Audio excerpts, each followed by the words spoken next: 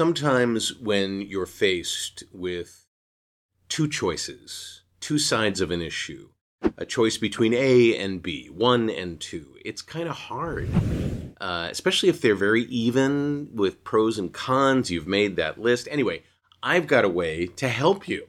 This is going to be so cool, and we'll share it if you could reach into your pocket and pull out a coin for this episode of the VO Heroes podcast.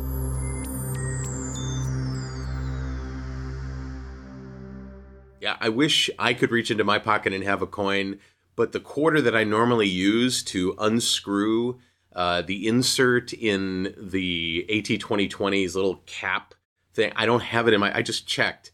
My money don't wiggle. It folds. But I'd like to see you jiggle for sure. Makes me want to dribble. Yeah. Anyway, okay, so let's just say you've got a coin. And you decide, okay, I can't decide between this or that. I'm going to flip a coin. Now, I'm going to share something with you that's like kind of a one step further thing. Do flip the coin, but don't make your decision based on whether or not it's heads or tails. Flip the coin, see what the result is, and then do this. Make your decision based on how you feel about the result. So if you're thinking to yourself, okay, I'm going to have this for dinner, or I'm going to have that for dinner, heads for this, tails for that, flip the coin, and it comes up heads. How do you feel about that? Are you happy about that? Sometimes we don't give ourselves the opportunity to understand why we want one thing versus another.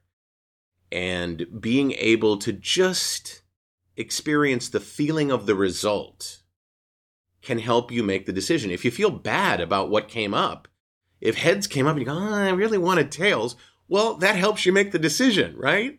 And if it comes up heads and you really like that, that's just awesome.